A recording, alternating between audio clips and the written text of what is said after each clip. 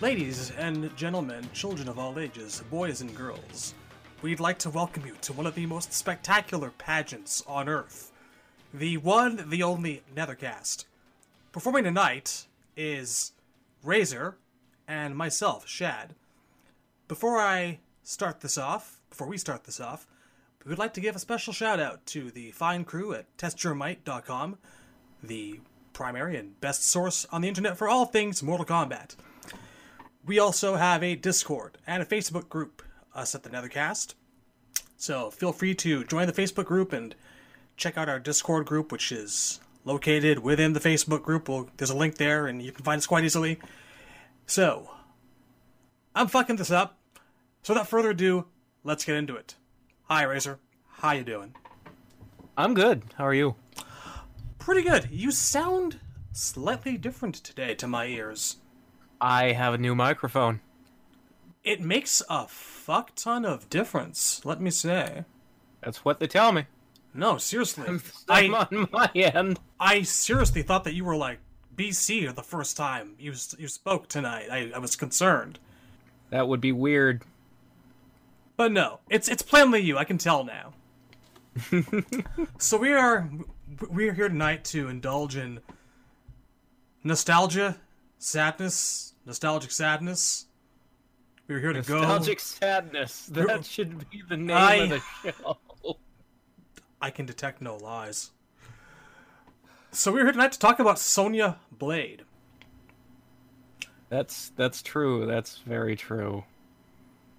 So, at what point did it all go to shit? I would say at multiple different points. And this is me opening the alcohol. It's really... Okay. So here's the problem with Sonya. Sonya has sort of a problem that other characters don't really have. Sonya's issue is that she's never evolved at all. Her character is literally the exact same in every game for the past 20 years. Yep. I kind of look at 25 years? We're at 25 years now, aren't we? Something like that. Running on 30. And I think that her failure to evolve as a person, as a character, is down to two factors.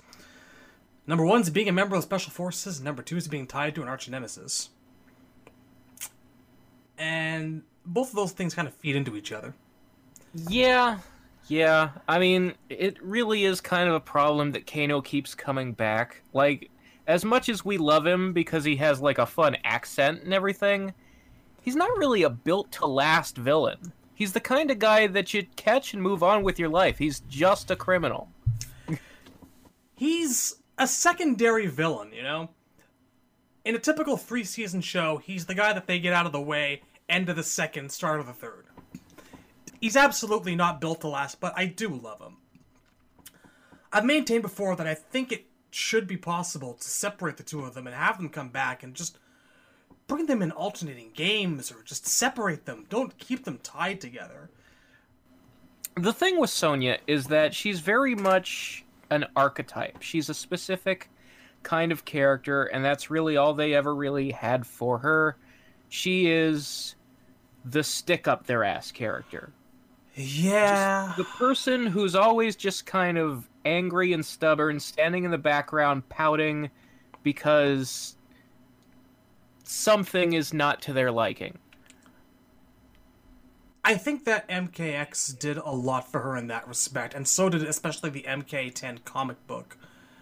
We're gonna get there, but it's been a very long time in coming, and for whatever good MKX did for Johnny, it did the same for Sonya, I think. I would argue that it did a lot less of it for Sonya than it did for Johnny, and that she's still a problem. It gave her some moments, but it gives her a launching board. We are getting moments. There are a lot more of those moments in the comic. The thing is, the moments she gets in the comic are kind of negated by the game because she sort of starts the game as though, like, all of that character development didn't happen anyway. Like, she seems to repeat the same lessons over and over. It's always, start out the story as a hard ass, somebody gets them to soften up, and the next time they show up, they're a hard ass again, and someone has to get them to soften up again. It's like watching The Simpsons, you know? It's the same thing every episode. It's like there's no continuity to her personality. Bart's always going to be 10 years old. Sonya's always going to have a stick up her ass. Yeah. It's always going to be don't have a cow, man. It's never going to grow beyond that. It's kind of like MKX and the MKX comic were written completely separate from each other. Almost. Almost, yeah. But there we go, putting the cart before the horse. Right. Now, let's start at the beginning. Before people jump down our throats, because we're probably going to come across as harsher on Sonya than we have on a lot of characters, and That's true. We've covered quite a few of the ones we like more so far. And I want to get this out. I'm going to get this straight. I love Sonya. There are very few MK characters I actively despise and loathe. It's just that Sonya's not had a good time of it through the years. Now, going back to MK1, I kind of remember a time when she was one of the most prominent women in all of video gaming, and I don't think it's an exaggeration to say that. This is at a time before Tomb Raider.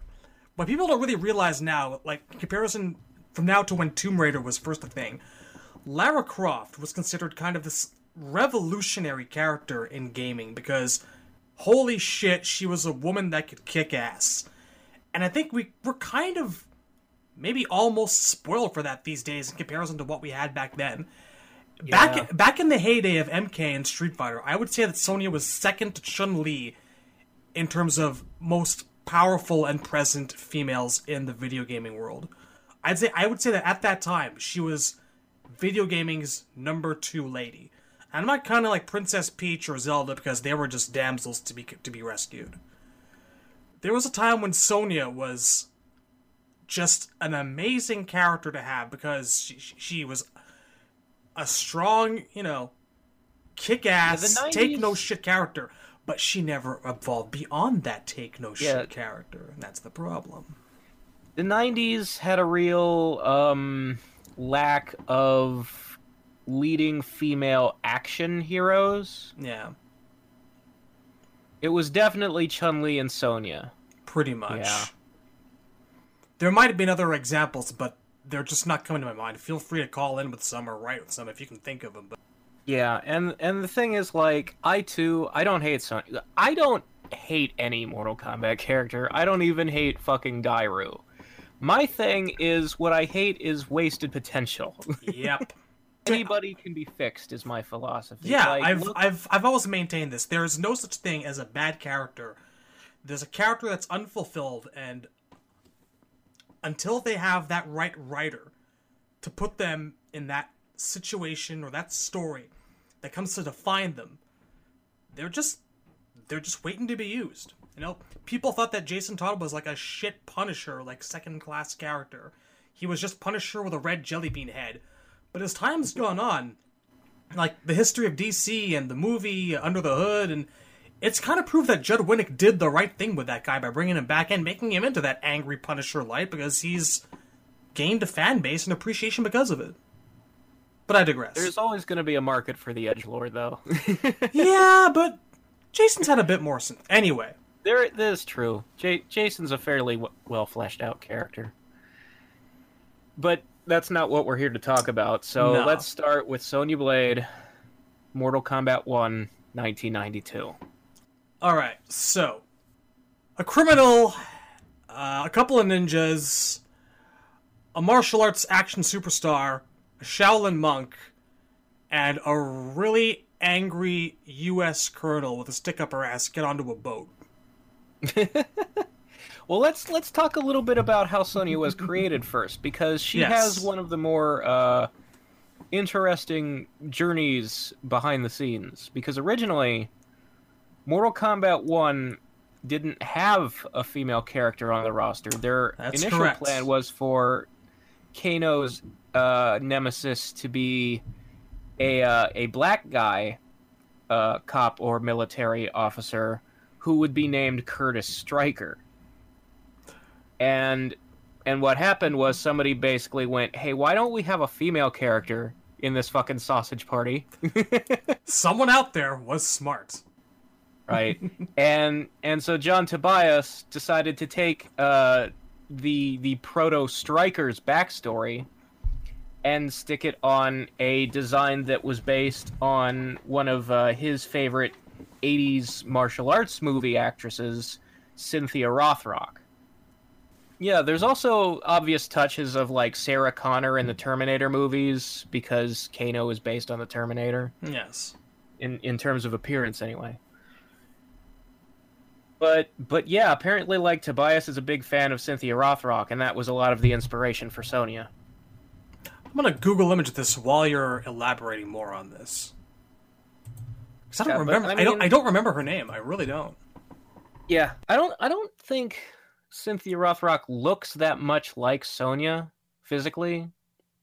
I think that's where he sort of got the idea for that character. It's the same way that I'm sure. You look at how Scorpion and Sub-Zero were developed, and it's pretty obvious, even if he doesn't say it out loud, that there's a lot of Snake Eyes and Storm Shadow in there. On top of, like, the obvious just 80s ninsploitation movies. Like, very specifically, their backstory. Snake Eyes and Storm Shadow, huh? Or at least the backstory he was going to use that eventually became Sub-Zero and the Cyber Ninjas instead is definitely Snake Eyes. I gotta find out what freaking issue of G.I. Joe that was, because I don't know if they were... Was that 84, maybe? It's possible. It's actually very possible. Well, we all know how much Tobias gets his influence from comic books, because he is a comic book artist, and... True. There originally wasn't going to be a female character, and then somebody went, wait a minute. And that's how he got Sonya. And then the idea of the military black guy eventually became Jax, and the name Curtis Stryker ended up on an MK3 character, obviously. We're still going to give ourselves a cop, because why not? We need some more ideas. Gotta flesh out that roster just a little bit. Yeah. Tobias did have a talent for coming up with very 90s sounding names. Sonya Blade. Well, wasn't Jax.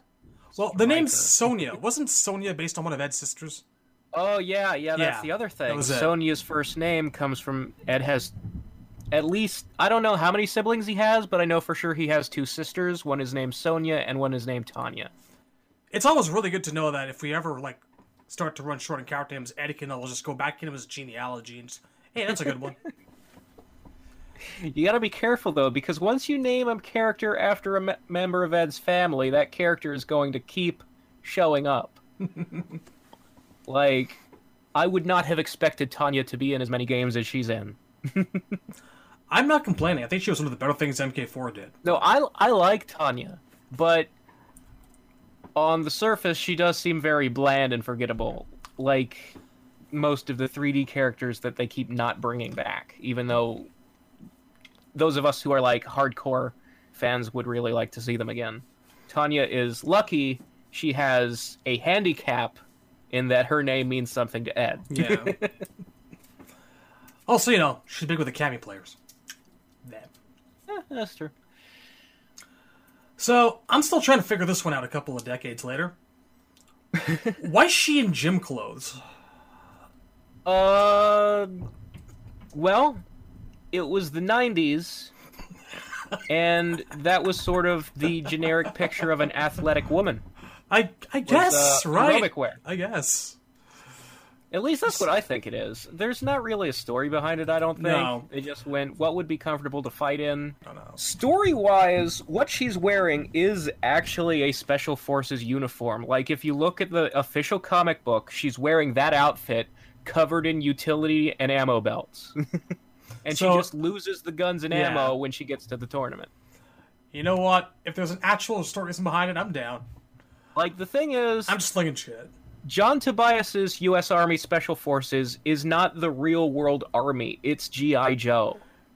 They are military superheroes. They're wearing spandex outfits. I have to give them a bit more credit than that, because they don't have the entire original starting lineup of the Village People as members.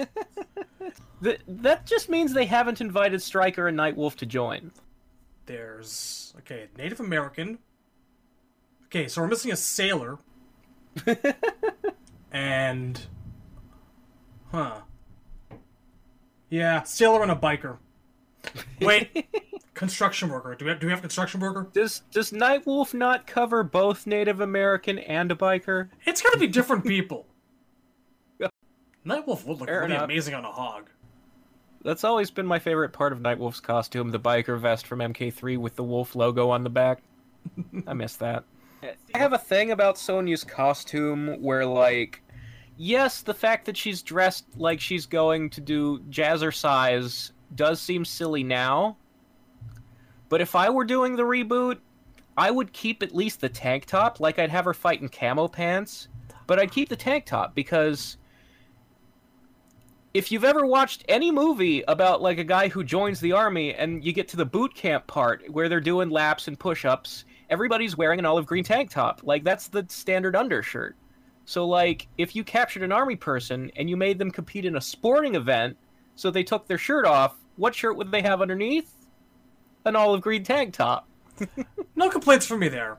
Sonya having a tank top's kind of one of her ongoing traditions. I don't think I'd take that away from her. But no, they didn't even think of that. They put her in a vest with no undershirt so they could show off more tits. Fucking MK9, man. That is definitely a part of it, yes. Nobody uses their brain when they costume design. We should tackle those things as we come to them game by game, because We should. Sonya's on, like, the crazy north-south bipolar scale of good costume, shit costume, good costume, absolute shit She is. costume. It really does just... It's just... fucking seesaw back and drives forth. me There's insane. no real middle ground. Ugh. So, I guess we should probably start this off by discussing her powers before we go into everything Yeah, in the game. yeah, Because Sonya is a really fucking weird case when it comes to, like, special moves and fatalities. a lot of my take on this going back to the earliest days of my fandom here, is kind of colored by her depiction in the Malibu comics. Because when the Malibu comics would show her firing sonic rings at someone, or like a laser blast, it really appeared to be coming from her gauntlets, her wrists, or whatever have you. So unlike Johnny and Liu Kang, who were plainly tossing a fireball, Sonya, also in the game, she stands there and she puts her fists forward, and rings just kind of form around there and they fly forward. So I've thought from kind of basically day one that Sonya's powers there were kind of tech-based and not so much cheap-focused. Yeah, there's a weird thing about that, where, like, in the 3D era, they started, like, blatantly demonstrating that she's, like, tapping a thing on her wrist when she shoots. Yeah. But in the 2D games, like, that wasn't there, animation-wise. Like, in fact, in MK3, when she does the rings, her whole body glows pink before the rings come out. That's true. And I have read there's an interview in one of the MK3 strategy guides or collector's books, one of those ones that has, like, Ed and John talk about every character. For the Sonya page, Tobias talks like she has psychokinetic powers. That's really the only time that ever comes up, because obviously once Tobias left, that wasn't a thing anymore. We know for a fact her rings are gauntlet power now. Like, she has these tech things on her wrists that shoot pink lasers. Like, especially in MKX, they just straight up show you, hey, there's these lens gun things. We put them on there now. You can see them. It's probably just a detail that's been lost to the mists of time, because I'm guessing that her depiction in the current games comes from people seeing it the way I've seen it. Yeah, like, the accepted version is that the pink rings are a laser weapon she's wearing. But that doesn't really fix the square wave punch. Ah, yes, the square wave punch. Okay, I don't know why, the but kiss of death. But I have the kiss of death. The kiss of death deserves its own conversation. Yeah, the square wave punch though is fucking weird.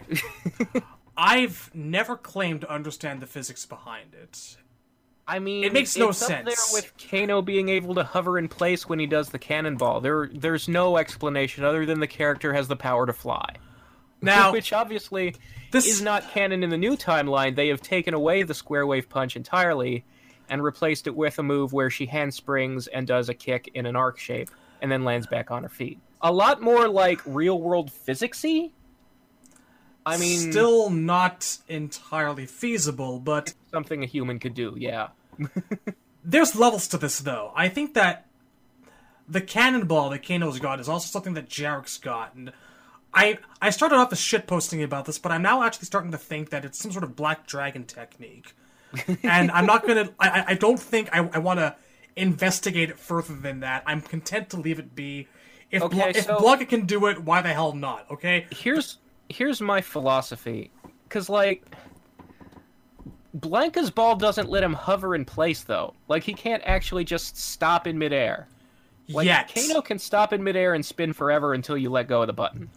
Kano can change directions in midair like a magic bullet, according That's to true. MK Trilogy. I have learned to not question the physics of this. Like, so you look at Jarek, and you go, well, if he can do it too, maybe it's a thing. But no, Jarek can shoot lasers out of his eyes for no reason also. Jarek is a magic man, and I'm not going to have you besmirching his name. Jarek's moves are straight up non-canon. That's my position. Jarek can do any fatality. Jarek is the shit. Jarek cannot actually shoot lasers out of his eyes or do a cannonball as far as I'm concerned. Those are non... Okay, that's my position. To be very fair to Jarek, he only ever showed up again in Armageddon, and what were the odds of giving everyone back what they used to have and what they used to have to work with? Raiden didn't even have his goddamn Superman. So I see no reason to think that Jarek can't fire lasers out of his eyes like Kyle fucking L. Maybe he's got eye implants.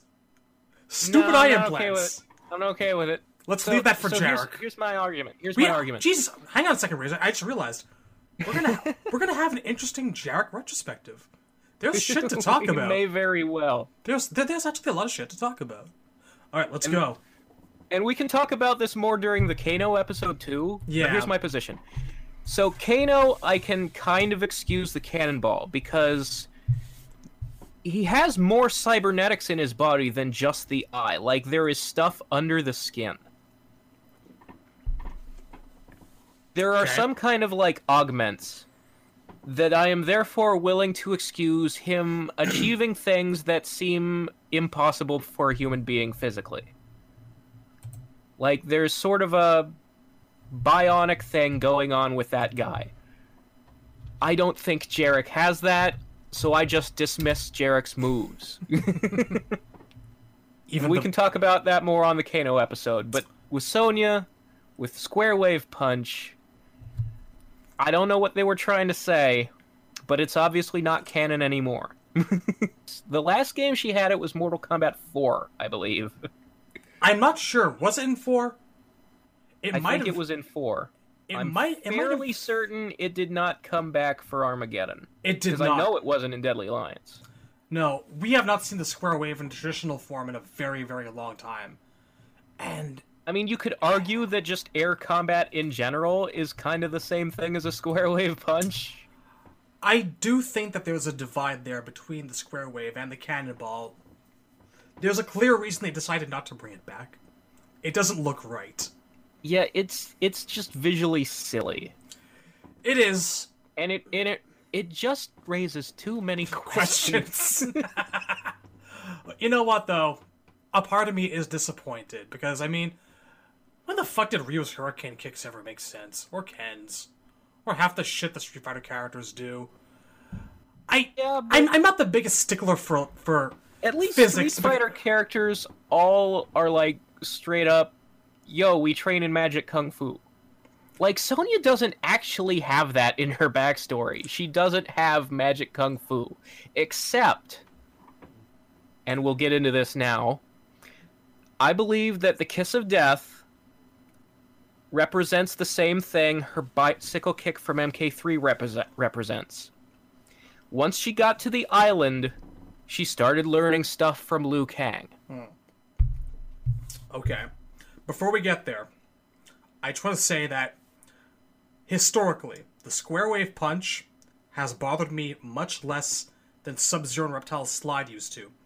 Because that shit should have the power to do nothing but mildly inconvenience the side of your foot. Shit bothers me. At least the speed at which the Square Wave Punch goes. It looks like it could hurt someone because her fist is extended. I think I'm more willing to forgive the slide in retrospect because of the 3D era adding, like, graphics to it. Ice like, behind them. Sub-Zero is sliding on ice. Reptile is sliding on a trail of slime. Now those moves make sense. The speed bothers me. It's just... Yeah, they are kind of... Especially, like, in MK1 and 2, like, they did look weak. And they did not do a lot of damage. They were there to just trip the guy for positioning. That's true. But, I'm just saying, you gotta close your eyes to some shit, and I've been doing that with the slide for a long time. And it disappoints that the Square Wave is not back, although I understand why it is. So I feel like there is, like, room for, like, an homage to the Square Wave, where in a cutscene, she jumps off a wall to punch someone out of the air.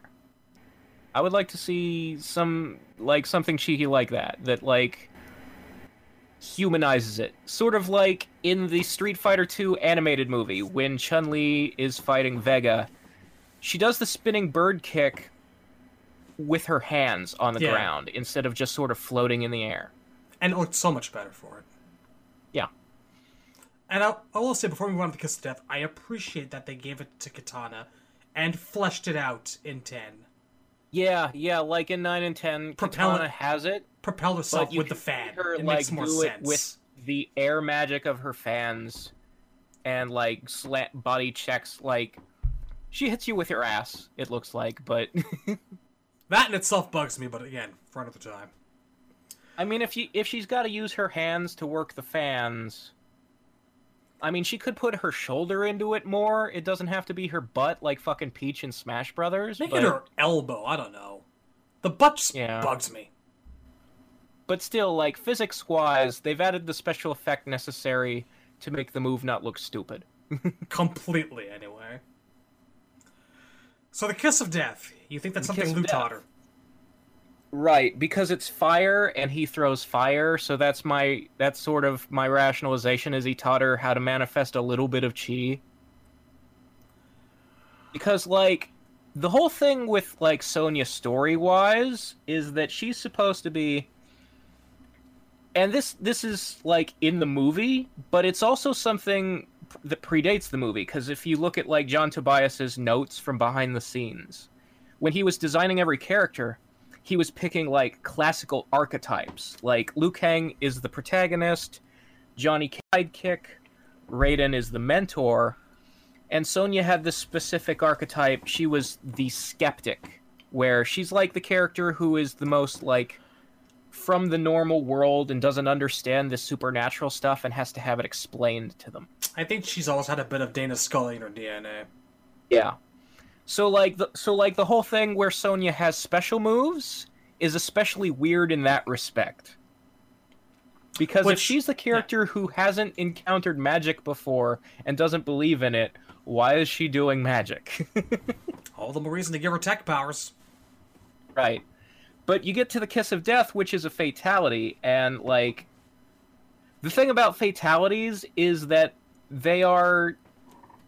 harder to place in canon than regular special moves are. Particularly this one. Right, because, well, for one thing, you look at a guy like Kung Lao, and all of his fatalities revolve around, like, sadistically chopping a person to pieces. But then Kung Lao is kind of like a nice guy monk who is supposed to have been, like, about pacifism and stuff. So and the last two games in this fucking series have had him forcing people who plainly have no wish to be sliced to ribbons face first onto a hat or groin first. He's always slowly lowering you onto a buzzsaw now. He could easily kick you into it before you knew what happened, but he's got to make you work for it. He's got to make you struggle. It's always the slow, drawn-out death from this fucking pacifist monk. I can't wait for the Kung Lao retrospective. Fucking asshole of the year award. Obviously, like, the thing with fatalities, and even more so with the cartoonish MK3 ones, where it's like, there's no way that's actually canon. But some of them, like, before and after MK3, the ones that aren't cartoonish, those are things that the character maybe can actually do. They just wouldn't. Because there's no reason Kung Lao can't chop you up with a hat. It's just, obviously in story mode he's not doing it. There have just been so many variations on the Kiss of Death, and coming from Sonya, she's got... There's the weird Kiss of Death in 3 where she makes an electric pink bubble that crushes you. You kind of, like, implode in a way. There are pieces of you left, and, like, you can see the character ducking down for a split second. It's either you're being crushed or you're imploded, and the sound effect is weird. It's very odd. And I've also felt like it makes a force field around you, and then the force field contracts. Yeah, and something just like that. Squishes you. And in MK4, it was just this straight glowing orb that sliced you in half at the waist. Yeah, it was... It looked the same as the original MK1 one, where it was like a ball of fire, and it did like a loop-de-loop as it floated towards you, but then there's a slice sound effect and your torso comes off instead of you bursting into flame. I think those cover her variations. Katana's had a few of her own. Yeah. Katana's I attribute to magic, for whatever fucking reason. Katanas are all fairly the same theme. She puts her lips on you physically, and then you stretch out or blow up, so your body contorts. No one really do like they do in Outworld. Sonya's always shooting some kind of energy out of her palm that does a weird, different thing in every game. And she's got the... Starting in Deadly Alliance, it becomes this kind of mist that incapacitates you, makes you cough a little bit. Yeah, it became like... First of all, she had the mist as a special move. It's like she just carries this powder around to blow in people's eyes. Yeah. But then she does it in her fatality, and it's like a poison that makes you start throwing up to death, and then she stomps on your head. I think that you see the influence of the MK Annihilation interpretation of it, where just a bunch of chemicals and powder. Where she just picked up a handful of flammable sand. Something like that. So, I do tend to look at these things as being tech-based, delivered in an awkward kiss or oxygen-propelled form. The fact that it's different every game makes me think several versions of that Kiss of Death are not canon? I don't know if I could put them in, like, outside the realm of canon, but since so many of them seem to involve this purple-colored energy, which is also inherent in her sonic rings... Well, there is, like, she does also use, like, the purple mist in the reboot. Like, it's the start of her X-ray in MK9. Yep. They're trying to keep to a theme of some kind. Yeah. It's just a quick... Like, for me, it's like if I was writing it and trying to make it make sense, then I would say, okay, Sonya got to the island. She's stuck in the tournament. She has no choice but she's just a regular person, and all of these assholes have powers. What the fuck is she gonna do? And you know, Raiden and Liu Kang are gonna come up, and they're gonna be like, well, you're one of the chosen ones too. You're one of Earth's best fighters. Otherwise, you wouldn't be here. Join the team, and we'll help you out. So I would think Liu would give her some pointers, and I think Tobias at least partially intended that to be canon because she has a fucking bike kick.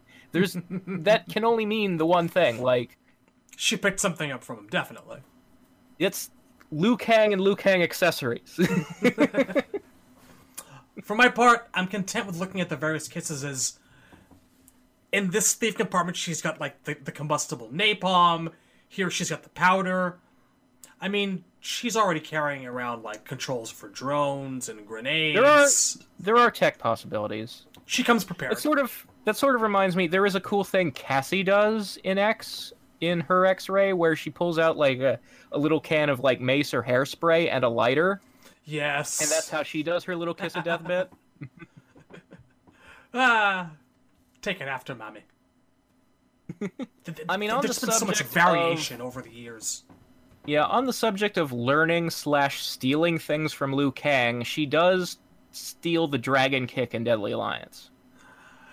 Deadly Alliance was the game where we were like doing things to honor the fallen hero that was Liu Kang. It was also the game where people were losing moves for no reason because they were trying to be Tekken.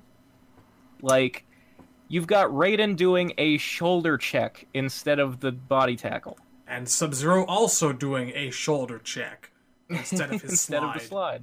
Yeah. Meanwhile, Frost had it because it was a move that was considered amateur hour. I like the notion of Kuai Liang going, you know what? No, that was fun. I'm bringing it back. Clenches fist, ice shatters. So, I do like the idea of him going, I have grown beyond this move, it's yours now. That's the fucking rookie move. That's...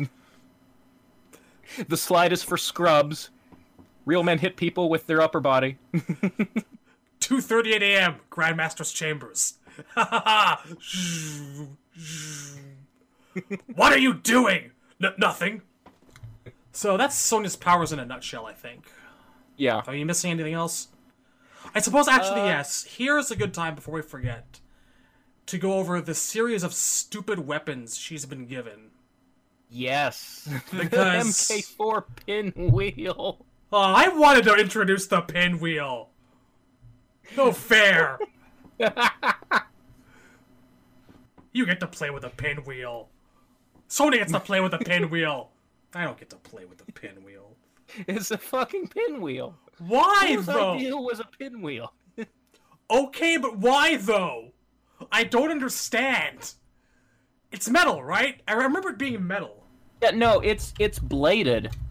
It's 4 blades on a stick that spins under mechanical power. This clearly comes from the same place and workshop as Jax's metal arms. I don't know. It was like, we've got things lying around, let's just take out the battlefield, do some field testing while we're there. I like to think it broke during MK4 and no one bothered retrieving it. I wanna be there for the dev team meeting where they came up with it. See, I remember it had this really cool attack where, like, she thrust it forward into your stomach and it would make you bleed a little bit. That was nice. Doesn't change the fact it's still a stupid as fuck weapon. I'm trying to remember. So, in MK4, the thing was, in their alternate costumes, they actually had different weapons, too. They did, yeah. But I couldn't tell you what Sonya's hammer was. in his primary, but in his ult, he got the staff. Kai also had the staff in one of his ults because of his ending. Johnny has the gun. I think Sector also has a gun. He does. So officially they called the pinwheel a wind blade. Officially. Officially. A wind blade. That's a stretch. They tried. I guess. Okay, wait, I found it. Oh, you did? Yeah. Alright, so her ult is in what? her first 2 costumes, she uses the pinwheel. And then? In costume 3, she uses Kai's dagger. That was it. You know, the kukri, the curved thing. Because that fits her, sure, why not? And in her 4th outfit, she wielded a big mace. You know, Reiko's weapon? I think Jax had that too. Yeah, Jax and Reiko both had the big stone club with the spikes, the mace. Because that's Special Forces standard. Man, those motherfuckers needed funding. You know what? No, the spiked club and the mace are 2 different weapons. Quan Chi had the mace. Okay. It was a ball on a stick, the spikes. So she had a ball on a stick. Yeah. Still and these sticking are the with 4 this. things they thought of when they thought of Sonya. You know how, like, Jax went up to his superiors and went, the Outworld invasion is coming, you've got to help us, and they're like, we don't believe you. You think they cut their funding? Is that what's happening here? Honestly, we have to fight this Shinnok guy. What have we got? We've got a mace and a pinwheel. The budget it's a for wind the blade. big nuclear portal. You know, the big nuclear-powered portal they built ate up, like, I'm sure all of the budget. How did it take them this long to get it right? Callie sticks in Deadly Alliance. Get it right? Because in Deadly Alliance, she uses a pair of fucking wooden sticks. It's been a decade since then, man. They got it right in MKX. She doesn't...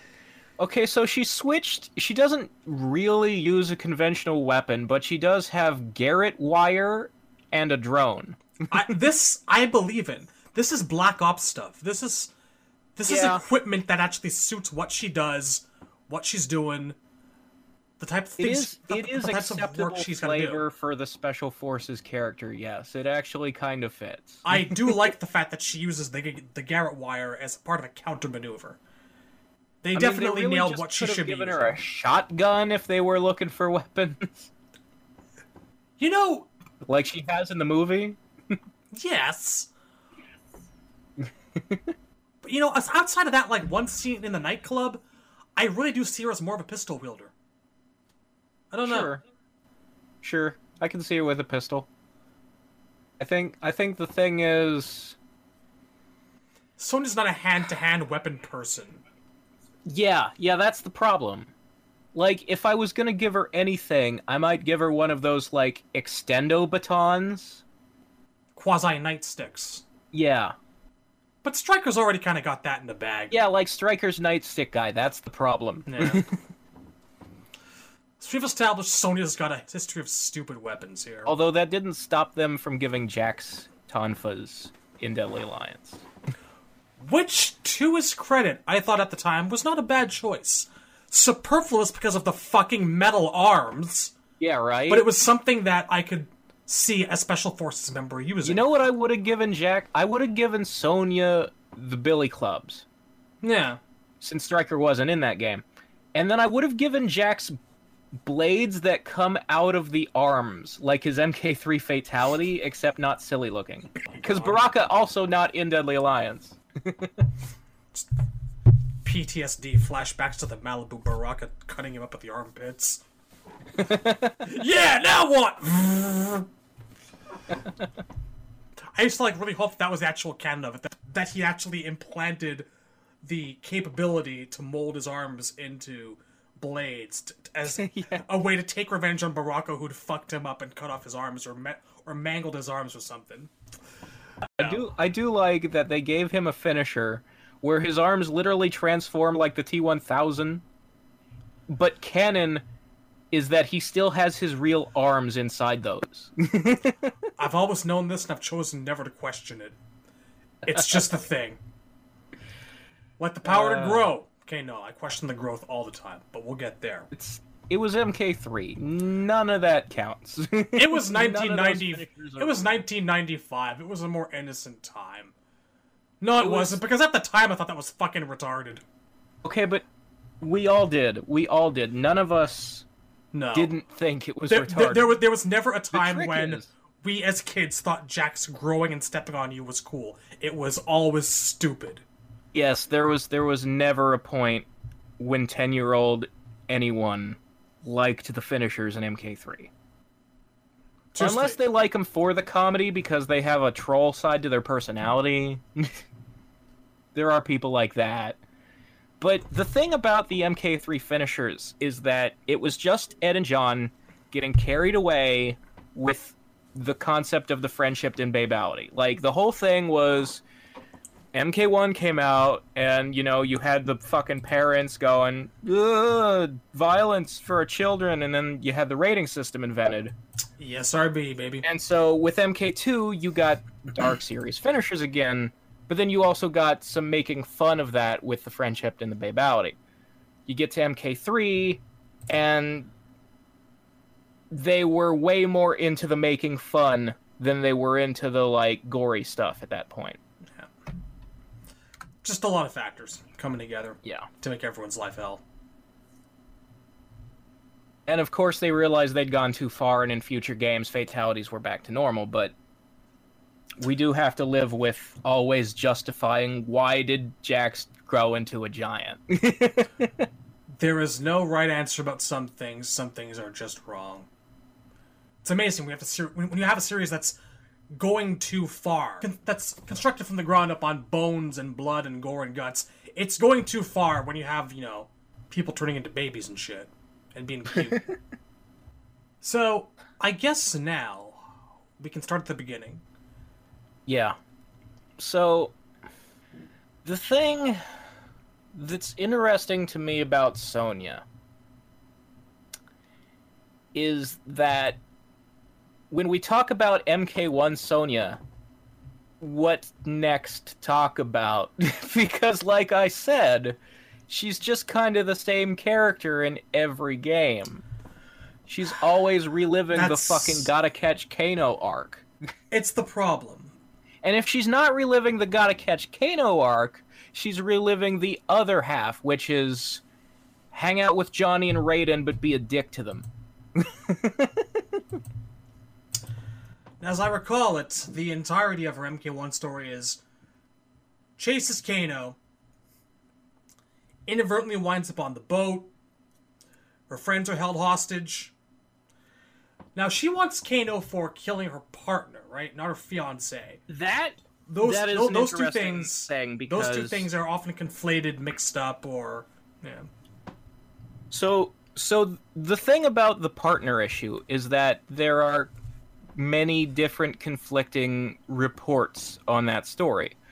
If you go strictly by what's in, like, the games and the official comics, they don't actually mention a dead partner at all. It just seems like Sonya's just doing her job. She's just Tommy Lee Jones in The Fugitive.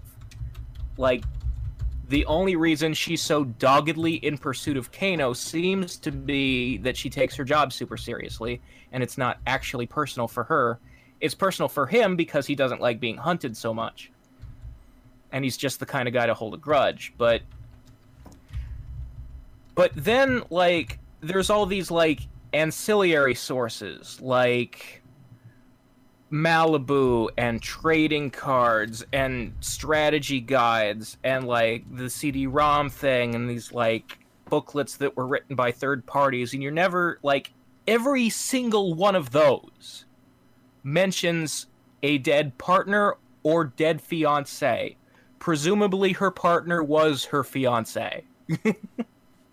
It might not have been partner in the military sense of the term. It might have been life partner. Because who the fuck knows? I'm inclined to think it was military partner just because the guy died on a Kano hunting mission. Yeah. Seems to be the consistent story. Maybe she knew a dude in the military, and they were together. Whatever the case may be, here's what I do know.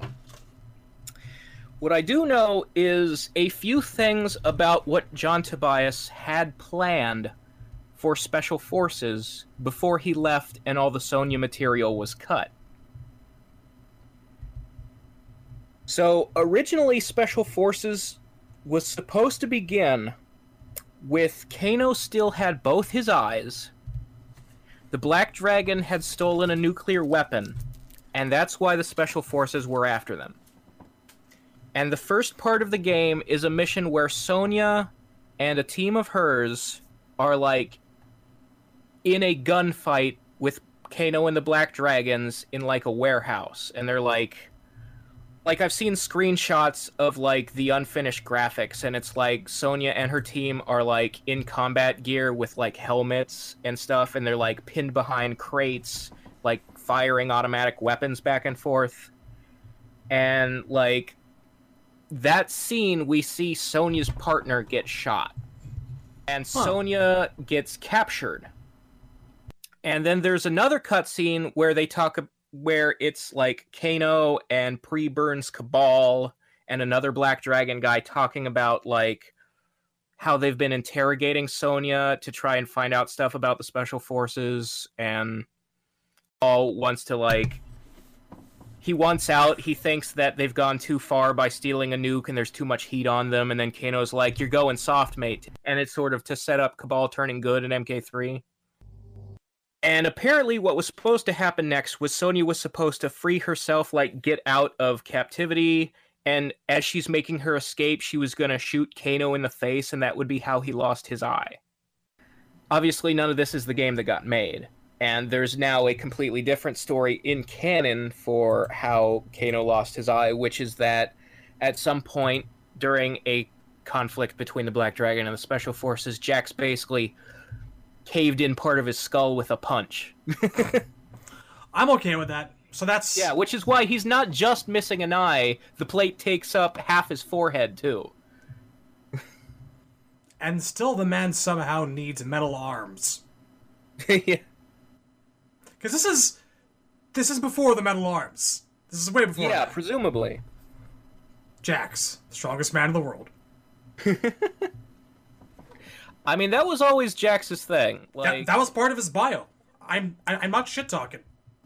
yeah, he was the strongest man in the world, quote unquote. That was his deal. He was like And he proves it, etc., one etc. of those, like, in his off time, like when he's on leave from the military, he competes in that strongman competition where they like pull a bus and shit. All this and he's a farmer, he's- too. How does he find the time? He's won that title the way Mark Henry has. But yeah, like, so the thing with Sonya and the partner is that, like, So there's it's- no, like, It's apocrypha that they were confirmed canon that going says to it. make happen. It's just that every single other thing says it, you know? And it's like, how can they all be in agreement on this one point unless Tobias actually did come up with it and told them all this is what the story is, and it's just that he himself never had room to type it into the game. So it's apocrypha that's very nearly probably canon, but just doesn't get brought up anymore. Yeah. Well, it's not canon in the new timeline, and we'll get to that. Yeah. Because, like, Kano's whole story between him and Sonya is different in the new timeline. But, like, in the old, I'm like, 80% sure that the dead partner is supposed to be a thing. It's just not canon, you know? It's not confirmed, but it's very, very likely. It's on the level of, like, Tremor was supposed to be part of the Lin Kuei kind of thing. Yeah. So, like, from there, it's pretty much what's in the comic. You know, Kano... So here's the interesting thing to me, is that Shang Tsung has to invite the world's best fighters to the tournament. And because Sonya is the kind of person who would not give a shit about an invitation to a sporting event, he has to trick her into going. So he invites Kano specifically to lure Sonya, which makes me think maybe Kano isn't one of the strongest fighters. Like, Kano's not supposed to be there, he's just there as bait for Sonya. That's pretty much the exact direction that the MK1 movie took it. Yeah. When, like, Kano's talking to Shang, he's like, she took the bait right on time, da-da-da-da, I love punctuality, and a woman don't use Shang Tsung, and, no. And now you don't touch her. Because he's got designs on her in the movie version of things. Yeah, I mean, in the movie version, it's a sleazy lust thing, but in the game, it's not that. Like, so people often ask me, hey, why did Shang invite the strongest fighters? Like, why is he inviting real competition and not jobbers? And my answer to that is twofold. First of all, he actually has to. Like, it's in the rules. That's part of, yeah, that's in the rules. Like, he can't not do that part, because the Elder Gods, that's what they want. Like, if he brought, like, I don't know, the 1994 Denver Broncos and, like, 6 white-collar workers, Raiden would be like, Mom, Dad, Shank's cheating. yeah. That's exactly what would happen.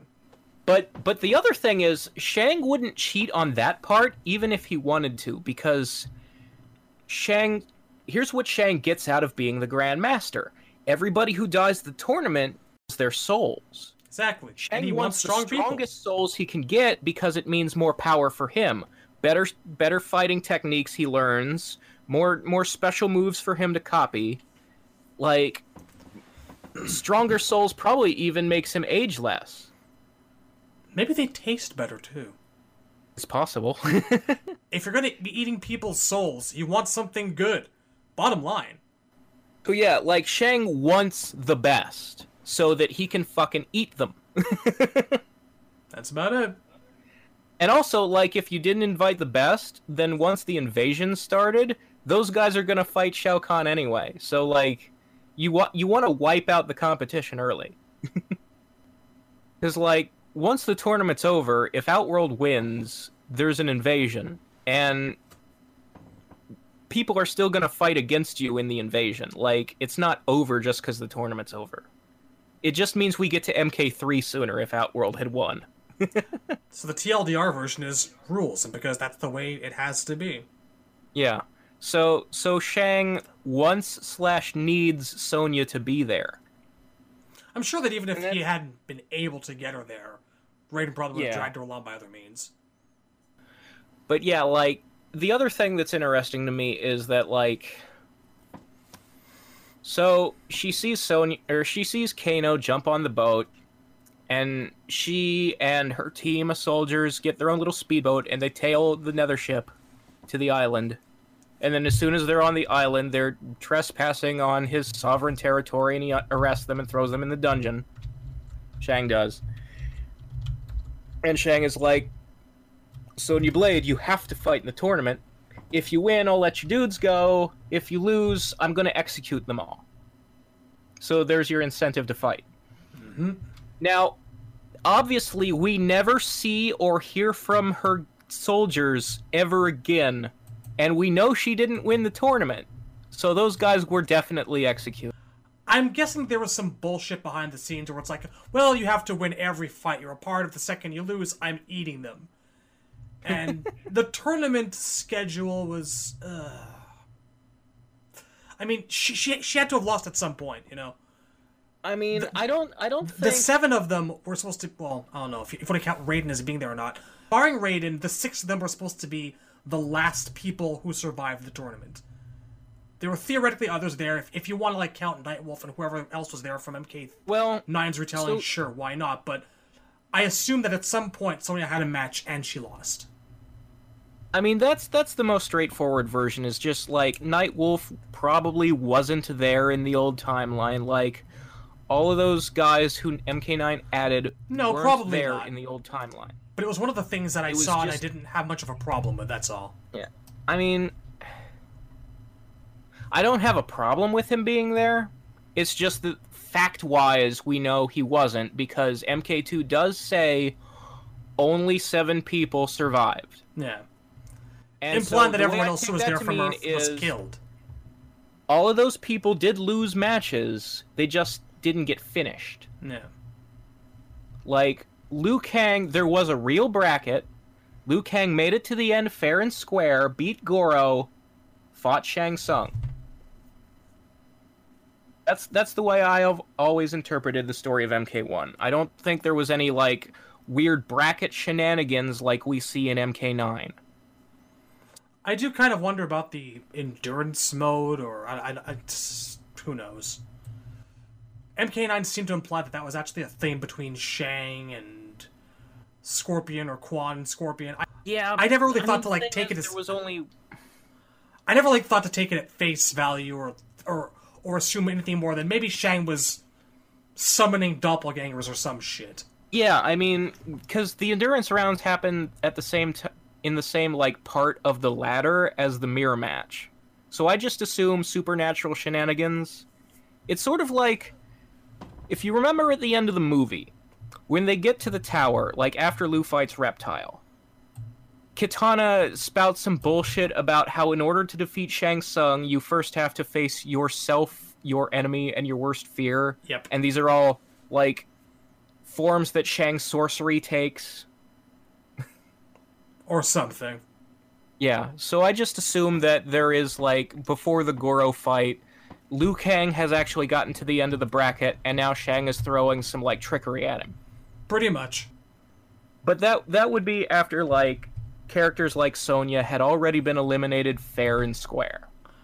On the topic of mirror matches, it actually is worth mentioning here at this point that Sonya is, to my knowledge, the only person in all of fiction that's ever had a real mirror match depicted in canon, any kind of canon, and that was in the Malibu comics, and her name was Anos.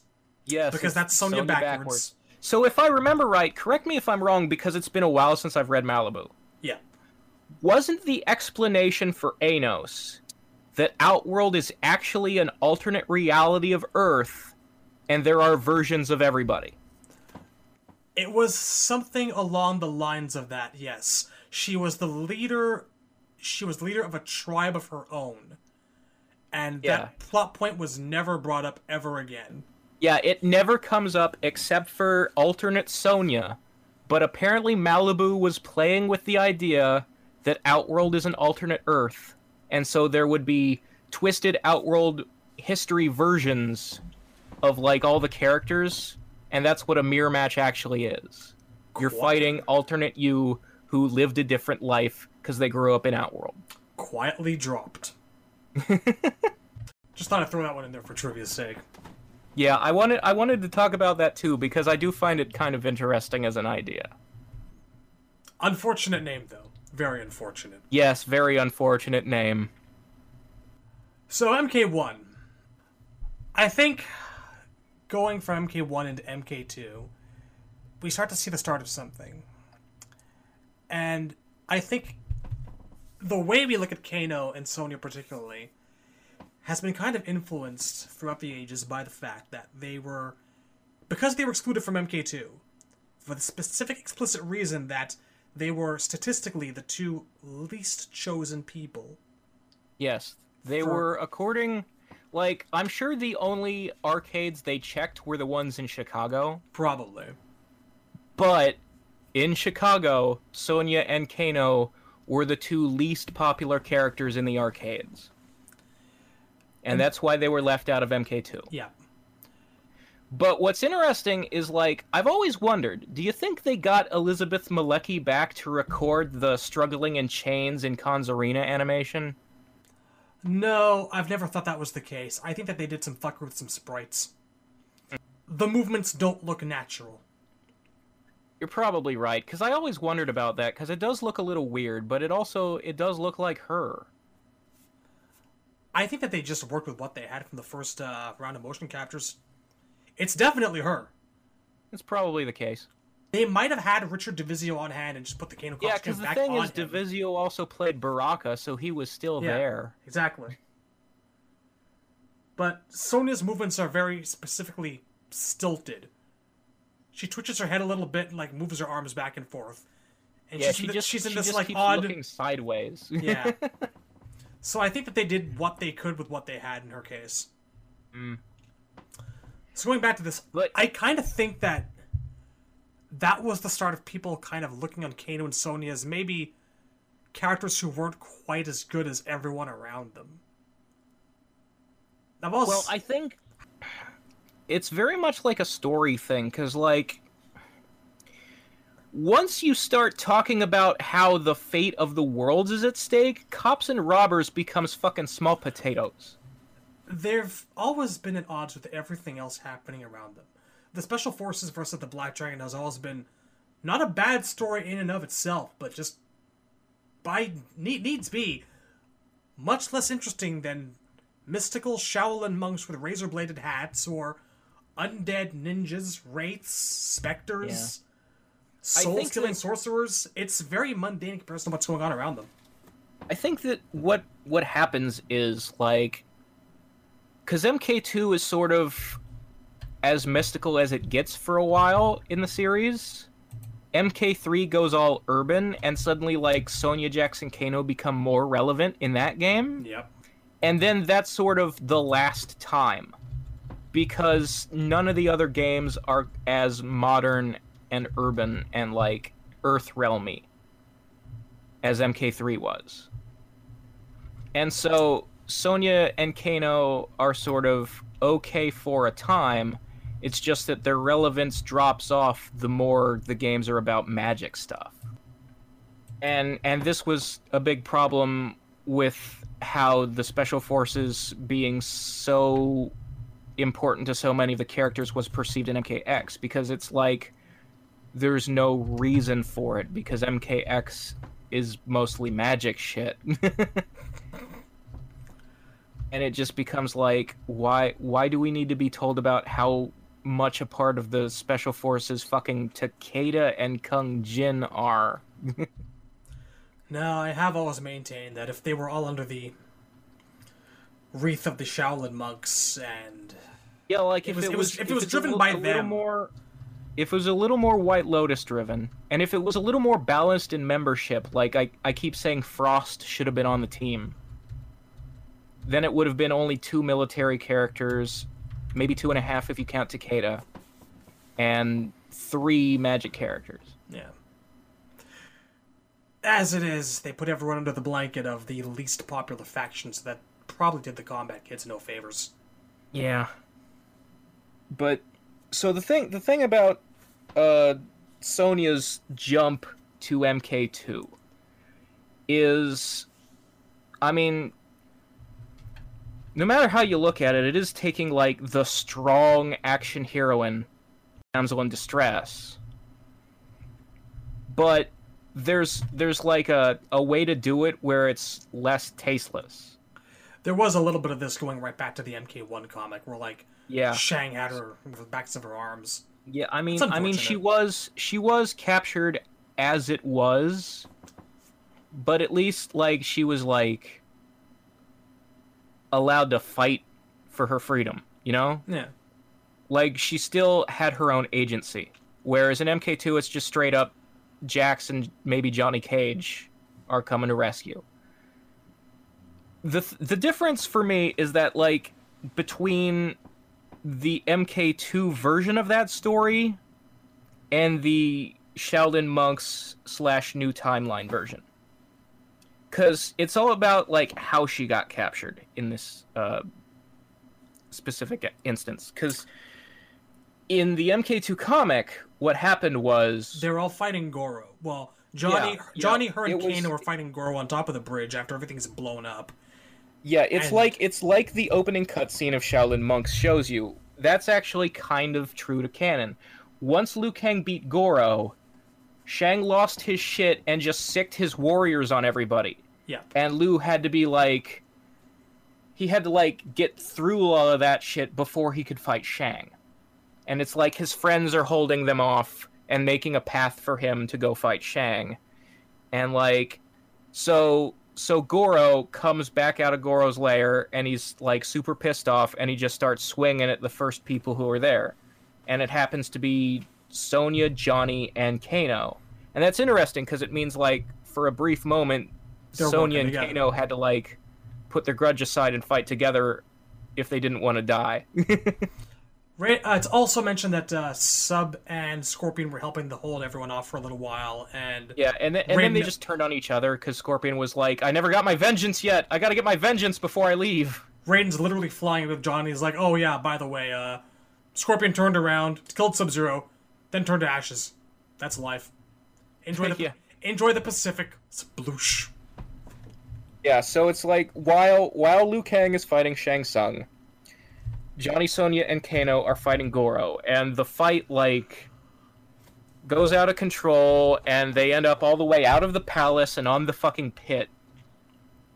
And at this point, Liu Kang beats Shang, and Shang is like, "Fuck you, I'm gonna fucking cause an earthquake, I'm gonna destroy my island." So, like, the pit starts collapsing, and Goro and Kano and Sonya all fall in. Johnny almost falls in too, but Raiden shows up in time to catch him. And that's, like, you don't see them hit the bottom of the pit. They just sort of disappear into the smoke. Because it's, like, all smoke and rubble, the island's coming down. And next time we see them, they're in Outworld, because the whole thing with Shang's Island is that it's half an Earth, half an Outworld, so when he makes it collapse, he's not really destroying it, he's just kind of sending it back to Outworld. Or if we go by Shaolin Monk's logic, they beat him, and then because he's not there to hold everything together, it's just disincorporating or what have you. Anyways, one assumes that, like, Goro just kind of took Kano and Sonya under an arm each and just walked off. Well, the Shaolin Monks version is that after Liu beats Shang and Shang casts the spell that makes the earthquake, he opens a portal and all the bad guys dive in and we see them run away. Even Kano and Scorpion go to Outworld for no reason. I'm saying for no reason a lot this episode. This is the third time. It's odd. I've chosen not to say anything, but hey, why not? Well, so I always say raisin instead of reason, just because I enjoy it like it's a reference to Futurama.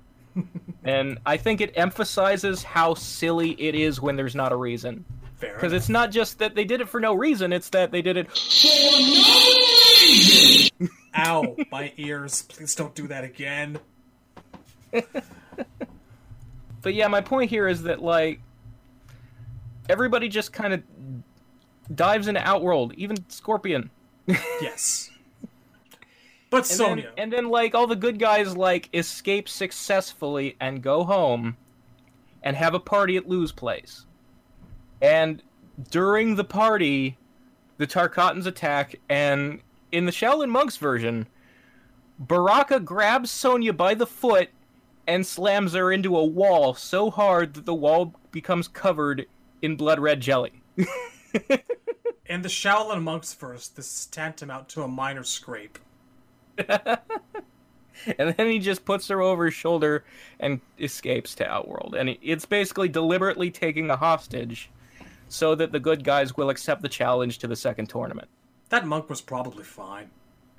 And we don't see it happen in MK9, but we're told that the same thing happens. Because they wanted to save money on cutscenes, so they had Jax get knocked out and wake up to exposition.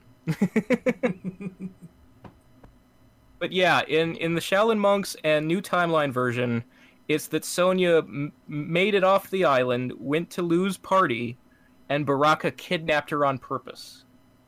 Whereas in the original version of the story, it was that she was caught in the island collapse and transported to Outworld. Outworlders found her and took her hostage for Shao Kahn. And this was actually, like, kind of an important plot element, not just because it, like, made Sonya look less like a kidnapping victim, but because it actually, like, filled in part of Goro's story.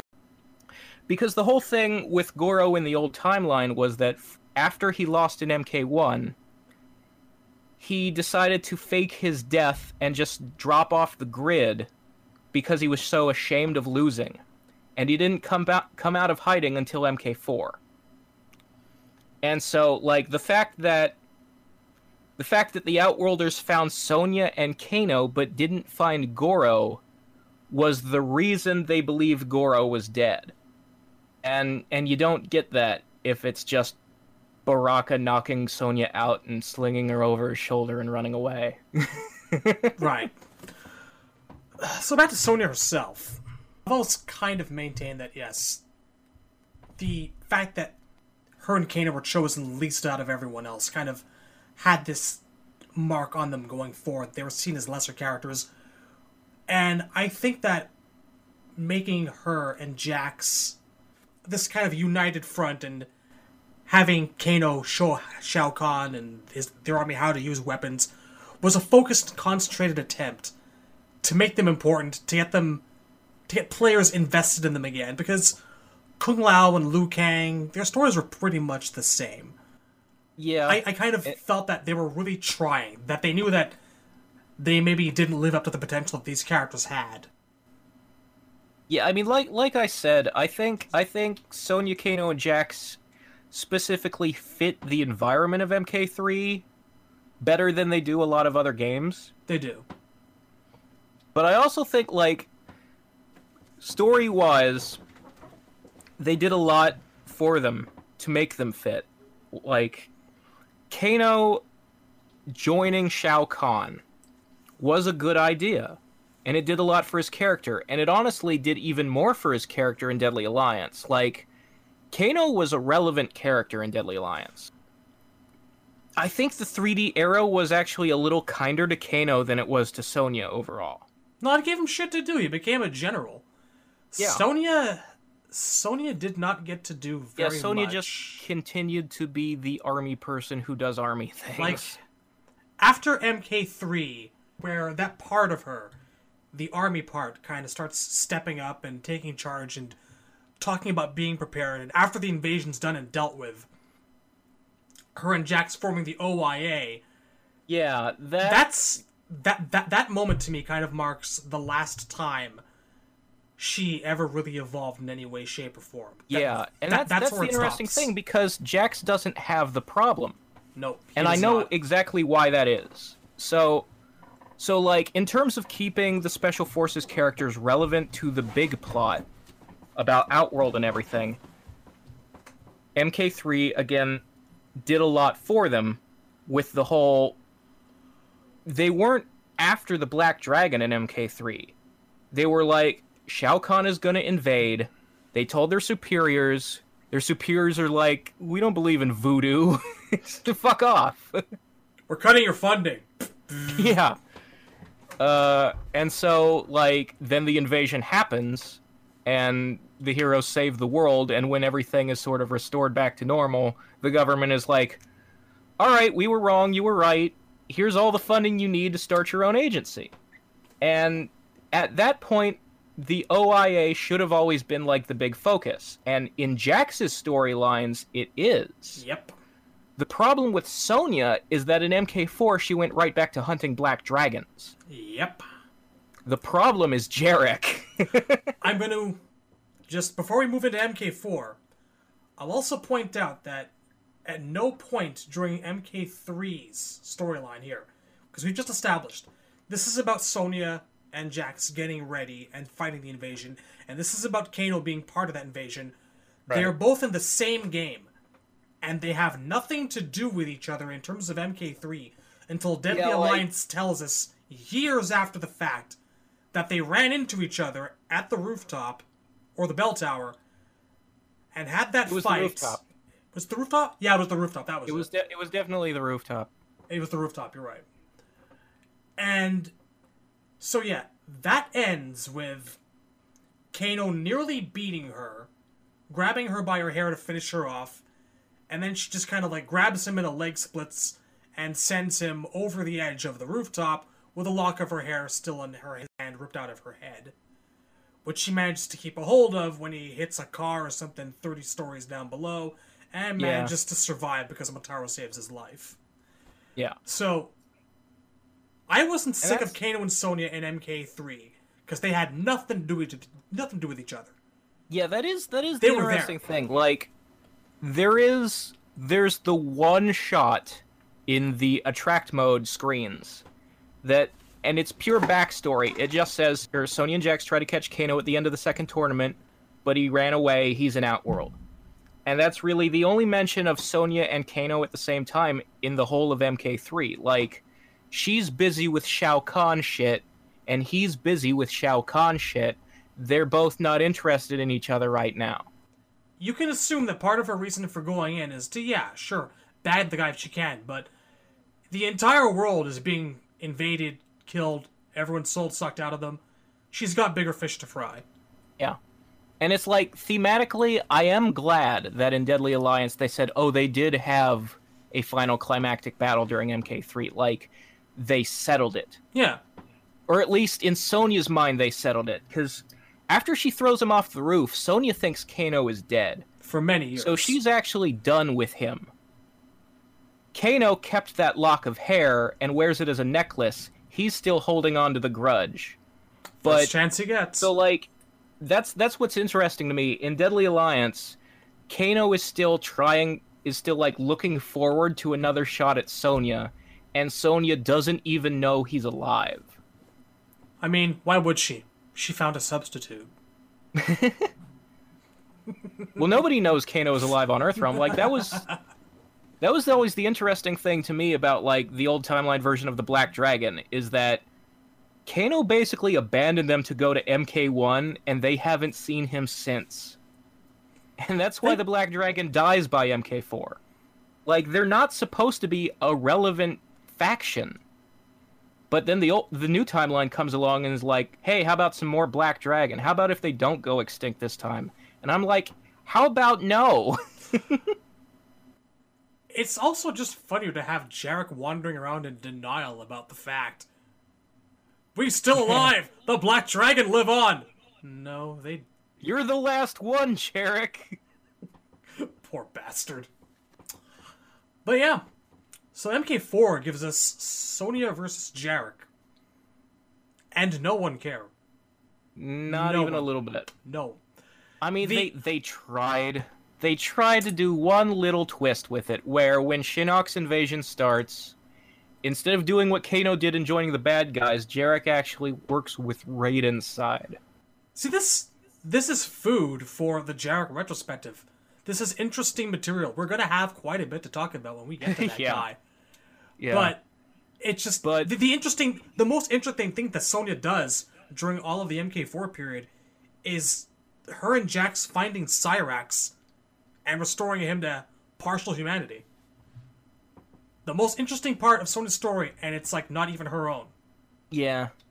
And so, like, then there's the 3 endings. So basically, Sonya, Jarek, and Jax share the same arcade mode ending, except it's a 3-parter, and each character gives you a little bit more footage. Now, here's how it goes.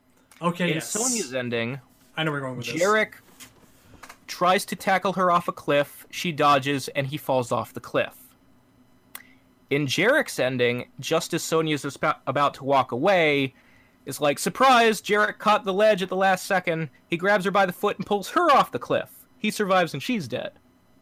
And then in Jax's ending, after Jarek starts to walk away, Jax walks in, grabs him by the throat, and drops him off the cliff. So, in the full version, the Jax version, Sonya and Jarek both die, except that's not what happens canonically. Because Jarek survives the fall.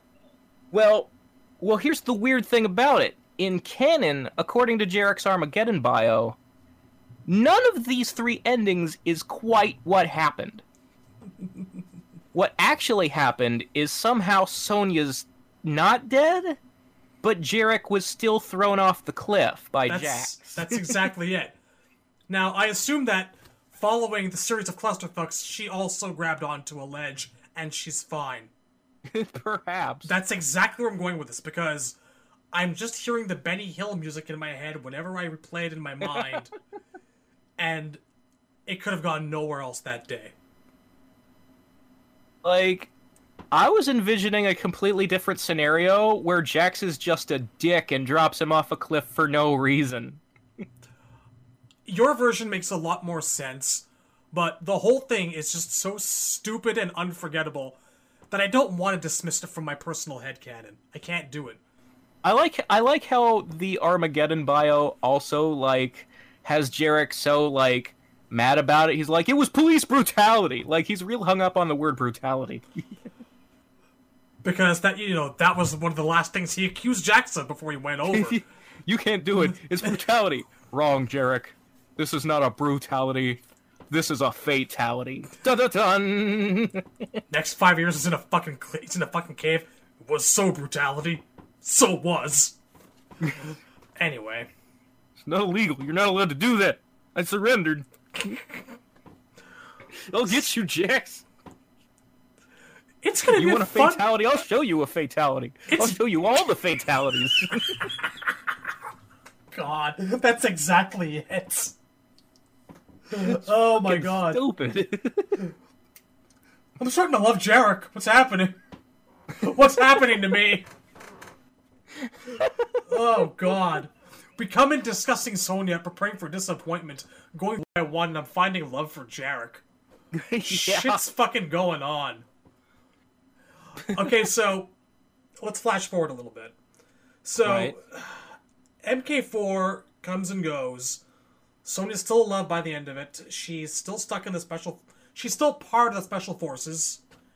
Yeah, like, she's in the OIA and the Special Forces. That's a weird relationship. I've never quite gotten how, like, the two organizations... Is the OIA part of the Special Forces? That's how I've looked at it. It's a branch. It's an executive branch over which Jax It probably has feels to me jurisdiction. like I don't know.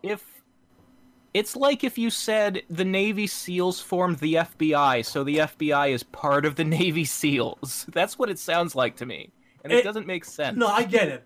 The way I look at it is, they're just the special forces in the MK world are this crack team that takes out threats before they can get big, and the OIA is the other thing specific like, division that's dedicated with the OIA, to Outworld. With the OIA, because it's not like if it's not the army, you can have members who aren't like military rank. Like Kenshi hasn't been through boot camp. Cyrax does not have a rank. I think that they specify in her MK3 ending or Jax's MK3 ending that it's like it's about learning how to use portals too through science rather than magic. They have a science division that Jax leads. It's about research. It's not just about technology. It's not just about confrontation and fighting shit. It's about research. Yeah, like and you see that in Deadly Alliance too. Like their whole thing is mostly like just keeping tabs and preparing. So they send like spies out. Like Cyrax and Kenshi are just spies they've sent to Outworld. Hey, let us know what's going on over there. So I guess Deadly Alliance rolls around. The time of Deadly Alliance. And to be fair to Sonya, like she's not actively after a black dragon in that game. No, like, she shows up along her story with in that game is actually kind of Jax's story from MK2, because the whole thing is that Cyrax and Kenshi are both lost in Outworld because like they lost communication with Cyrax because of the Reptile and Natara plot. His comms got damaged and he can't like radio for help. So they send Kenshi after Cyrax. And then they lose contact with Kenshi because he goes rogue trying to kill Shang Tsung. Fucking guy's undependable. So then Su Hao and the Red Dragons blow up their portal tech. So Sonya's like, well, now two of our guys are stranded in Outworld. And then Raiden comes to her and he's like, I need help with the Deadly Alliance. And she's like, cool, I'll come along, because then I can rescue my guys from Outworld. She's trying to rescue people from Outworld the way Jax was trying to rescue her in MK2. But there is, like you've pointed out, also kind of this personal angle to it, because once Raiden tells them that Liu Kang's dead, she starts using the flying kick.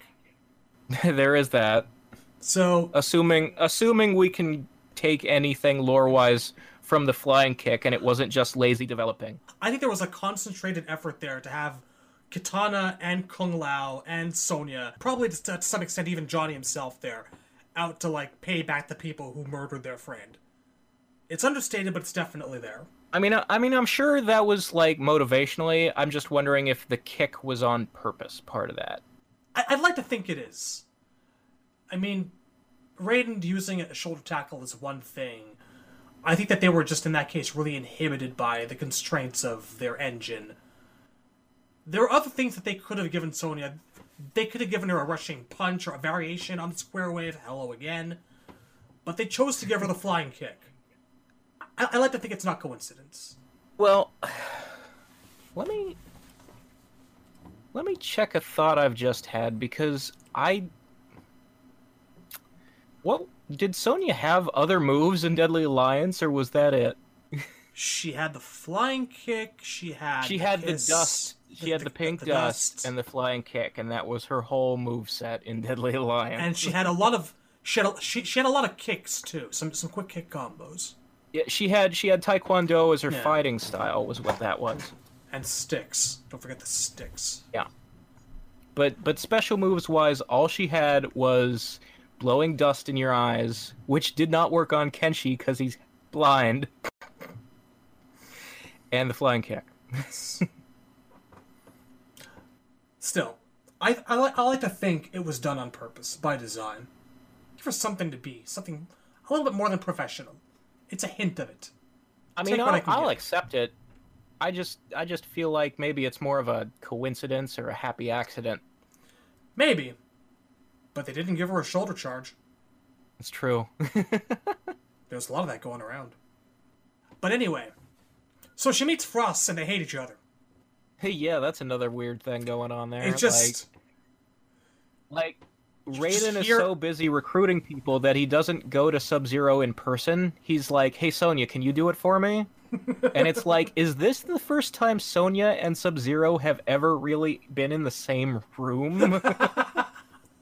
So, your friend called me. Awkwardly looking at shoes. Who the fuck are you? And they hit it off marvelously. Like, we fought together at MK3, remember? Oh yeah, right, the yoga instructor, okay.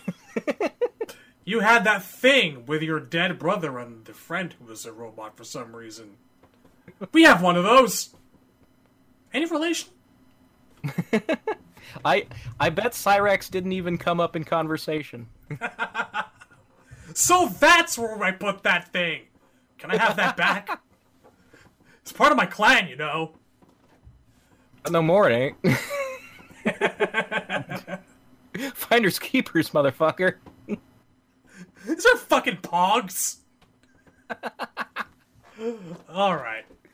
So... But yeah, so Cat-fighting Sonya noises. goes to pick up Sub-Zero for the fight against the Deadly Alliance, and she meets Frost, and it's immediately like a cat fight scenario. Like, Yeah. they just hate each other, as women sometimes do. Because that's how women interact when you put two of them together and they're both territorial, right? That's how that works? Yes? I always thought that was really fucking weird. But whatever. I think it was just solely to illustrate that Frost is a bitch. That she would have reacted that way to any other person. It just It's happened just to be extra Sonya. funny that it's Sonya. Okay, fair enough. Because it's another female. I bet it had something to do with the fact that, like, because Sonya is the character who doesn't put up with other people's bullshit. And Frost is basically 110% bullshit. Yeah. Frost's entire arc in that game is that Sub-Zero is putting up with way too much of her bullshit. Oh, she's incredibly arrogant, snooty. In light of the fact that MKX, the comic, shows that Frost is participating in illegal underground death matches in cages, Yeah, I at wouldn't this actually be surprised to, like, find out that, hey, this bitch has a criminal record. You're under arrest. Yeah, it's basically established at this point that Frost's backstory is, like, orphan who had a rough childhood. Like, grew up on the streets. Yeah. So anyhow, I So- don't believe that they actually do wind up meeting with Kenshi and Cyrax, unless I'm mistaken. Yeah, No. like, that's the other weird thing about, Sonya in Deadly Alliance, is that the first weird thing is that even though she's not hunting Kano, she still feels boring somehow. And the second thing is that when Raiden's group gets to Outworld, all of them break off to do their own side missions, except Johnny and Sonya. They just kind of do nothing. Or do Like they? you can say that Sonya was probably looking for Cyrax and Kenshi and just didn't find them. Because obviously Cyrax goes on his own adventure with Nitara, he gets her the orb, and she sends him back to Earthrealm. Meanwhile, Kenshi gets his shit fucked up and Yeah, winds he's up healing in attacking a Shang's cave. palace, and Mavado cuts him to shit, and Sub-Zero rescues him. But Sonya just kind of hangs Yeah, like- around, and she and Johnny guard the base until it's time for Quan Chi and Shang Tsung to eat everyone. yeah, like, my question is, did they even have a base? Like, what did they... Because, okay, so Kung Lao and Kitana go off to train with Bo Raicho. Yeah. Sub-Zero is, like... I'm assuming that, like, when you take those dragonflies, like, to fly across Outworld to travel, like, only so many people can fit on them at a time. So that's why he got separated from the group, and him and Frost are riding one, and that's when she decides to turn on him. So he's like, fuck, now I have to divert to find a place to bury her. And that goes into the whole Cryomancer armor storyline. And that's why he doesn't even make it to the final fight with the Deadly Alliance, because he's busy burying Frost. I really bet they were wondering where the hell he went during their last moments. Yeah, he just kind of, like, bailed on them. And they all died, so it's like, Either he's very lucky, or they would have won that fight if he'd been there. Ugh, fucking Frost messed everything up. Yeah. But anyhow, with But all yeah, the... like Johnny and Sonya just kind of hang out with Raiden and do nothing for however long it takes Kung Lao to learn a spinning kick. That's probably the contributing factor to why she comes off as boring. Because Yeah. she's got a lot of setup, but she's got no delivery. She gets there, then nothing, and then they all die. Yeah. And die heroically, really?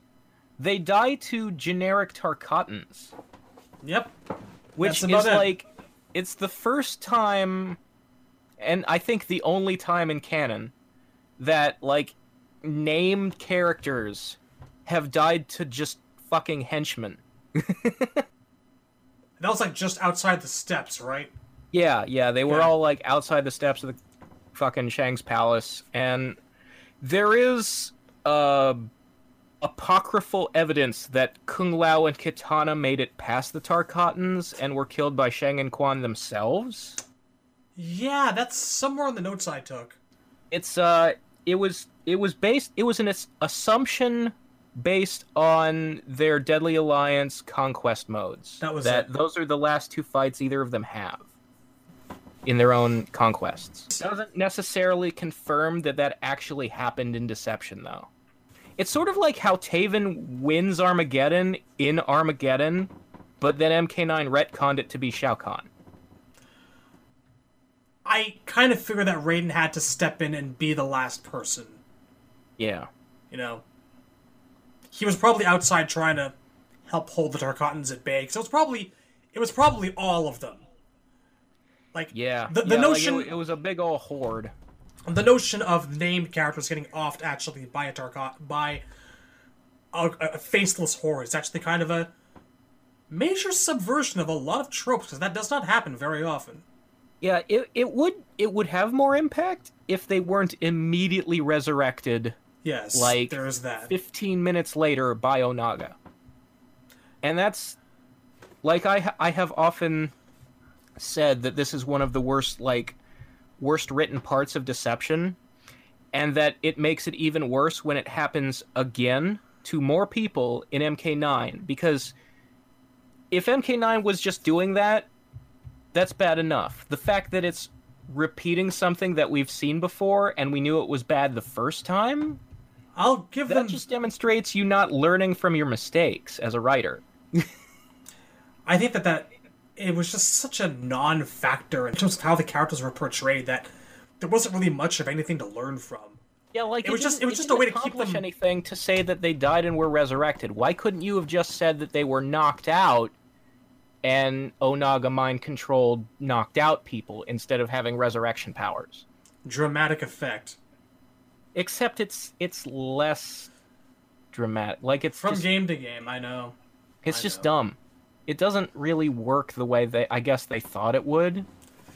It's a 'Cause, waste. like there's no shock value in a death that lasts 10 seconds and happened off screen, and it's like I was told they died after I already saw that Kitana is Onaga's bodyguard. There's an old Like, that adage. screenshot happened first, so that really takes the wind out of, by the way, they died a little bit ago and were immediately resurrected sales. There's an old adage. The death of one is a tragedy, and the death of thousands or millions is a statistic. And I just don't want to denigrate the actual thousands or millions or billions that have been lost in wars to prove this point, but there's a reflection of that in the fact that you've murdered about 5 or 6 of our most long-standing and beloved characters and instantly brought them back, and it makes us feel nothing. Meanwhile, you can have a character like Melina get her head chopped off in MK2 by Kitana, and then you bring her back, and then you string her along as maybe a servant to Shinnok, and you do things when a character dies and comes back. Yeah, That's what makes it interesting. So characters were resurrected quickly, but not as quickly. There was still a build up to it, because Melina's not in vanilla MK3. She's dead. And she's a hidden character in Ultimate. Yeah. At this point, So, she's like- been resurrected by Shinnok. Yeah, like the fact of her death was still treated as at least some kind of delay in her return to the roster. She was out of commission for about a month or a couple. Who Yeah. knows? Whereas okay, like Kitana, Johnny, Sonya, Jackson, Kung Lao aren't on the Deception roster, but they are constantly being seen in the background, like Sonya and Kano were in MK2. Yeah, they're just wandering around. Their deaths have no And impact also- because they die the same day, and then they do nothing. Then they're zombies. And I mean, Jackson, Kitana are on the PSP version of Deception's roster, Yes. but who really played the PSP version, you know? Well, Katana's Unchained ending is worth bringing about when we get to her. There's stuff there. But Actually, That's for Jax's them. ending is the weirder one to me because it's trying to push some weird story about how he's like overcome with rage. Like dying and coming back gave him anger issues he can't control, so he just wigs out and beats Ognaga to death. And then that's never referenced again because obviously it's a non-canon ending. it was a time filler. That's all it was. Yeah, I guess. I feel like that should have gone somewhere because Jax does have reasons for rage issues. If you look at like how he reacted to Suhao blowing up the base in the previous game. No, he fucked him up. Ripped that Yeah, implant like- right out of his chest. Like Jax is super mad in Deadly Alliance. So if him being even madder in Deception had gone somewhere in Armageddon, maybe I'd give a shit, you know? Yep. Make the rage canonical to the character. The But, rage. But Johnny, Sonya, and Kung Lao didn't really seem to care that they died and came back. I guess for Johnny, it was just another day at the office. He was just probably really bitter about it. Yeah, he's like, Didn't- oh, come on, again? Again! Son of a... Do you want to talk about it? No! It didn't happen. It never happened. We will never speak of this again. I'm gonna go back and check on Cassie. Anyway. So, that's the story of them in Deception. And that gets resolved completely out of their hands. Yeah. And we come into Armageddon, and Sonya actually does have a little bit to do at the start of things. That's true. She gets to deal with the Tekkunin threat. Yeah.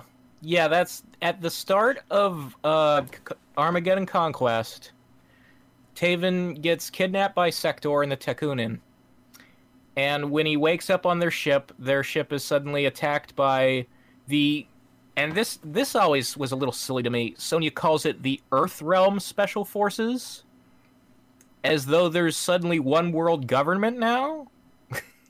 Or maybe there are special forces There's been branches. some weird political shit happening on Earth behind the scenes that nobody told us about for how many games?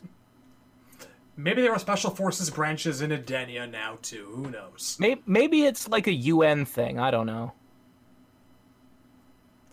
So- Like, I got like if the world was occasionally under attack from like extra-dimensional threats, and you knew there was this team over there that was like specialists at it, maybe it would be worth it for the world to give those guys jurisdiction, like Shield, like the Avengers, you Yeah. know. I just feel like that probably should have come up at some point. And also, here's a weird thing that I noticed in the old timeline. Sonya was never promoted ever. She's still a lieutenant. I understand that actually because she is very much the kind of person who would not take the promotion. She does not want the desk job. She wants but to be out like- in the field. You could at least stop at Major like Jax did. He gets to be out in the field. Like, I'm pretty sure lieutenants don't really get to be in charge of a lot of stuff. It Maybe would she- be worth it to have whatever rank means team leader, wouldn't it? Less paperwork? I don't know. It feels more to me like they just forgot. We know she's got a low tolerance for bullshit. Because there is a reference in her Deadly Alliance ending about her making general, but that ending's not canon.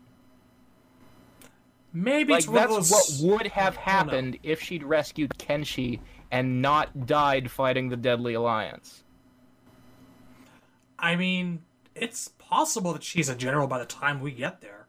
Unless she identifies... her rank is never actually mentioned, so she might have had promotions and we just don't know.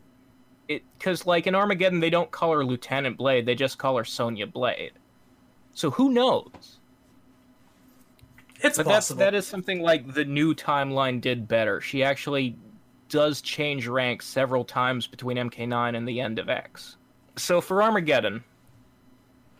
So there's actually, like, a little bit of, there's a bit more to the Sonya fighting the Tekunin thing that came out when Sonya got a bio on the website, which we've talked about before, how the game didn't ship with bios. They were released for some characters on the game's website afterward.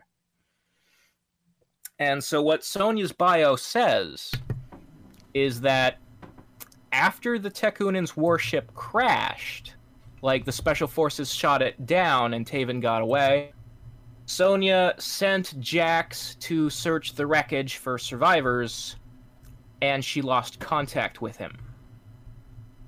And then you find out in Jax's arcade ending, one of the few that isn't nonsense in the game,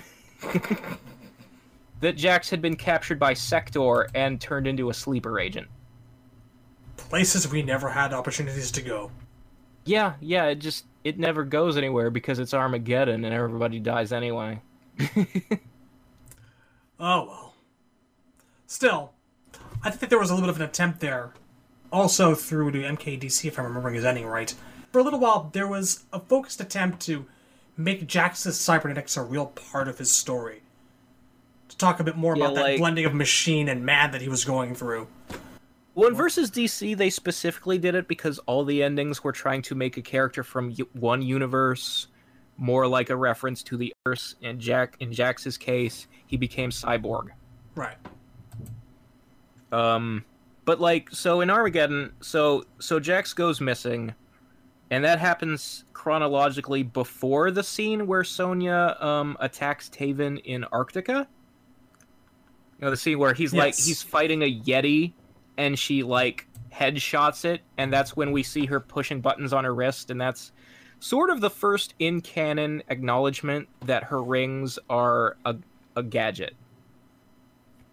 Also the first acknowledgement of Yetis. They're a thing. Yes. Apparently, well, not just Yetis, but, like, spiky demon Yetis. I don't know why this strikes me as so amusing, considering all the other shit that we've seen, but it does. Point in fact, actually... Is there anything else that Sonya does during Armageddon? Because I think that's it. No, that's pretty much it. And that concludes the first part of our Sonya Blade retrospective. Because this thing's huge, and we felt it very necessary to divvy it up into two parts. The second, focusing on the life and times of Miss Sonya Blade in the new timeline from MK9 through X, has been uploaded simultaneously to this one, and is available to peruse whenever you're ready. We know 4 to 5 hours is a lot to ask, so check it out at your leisure, and as always, thanks for tuning in.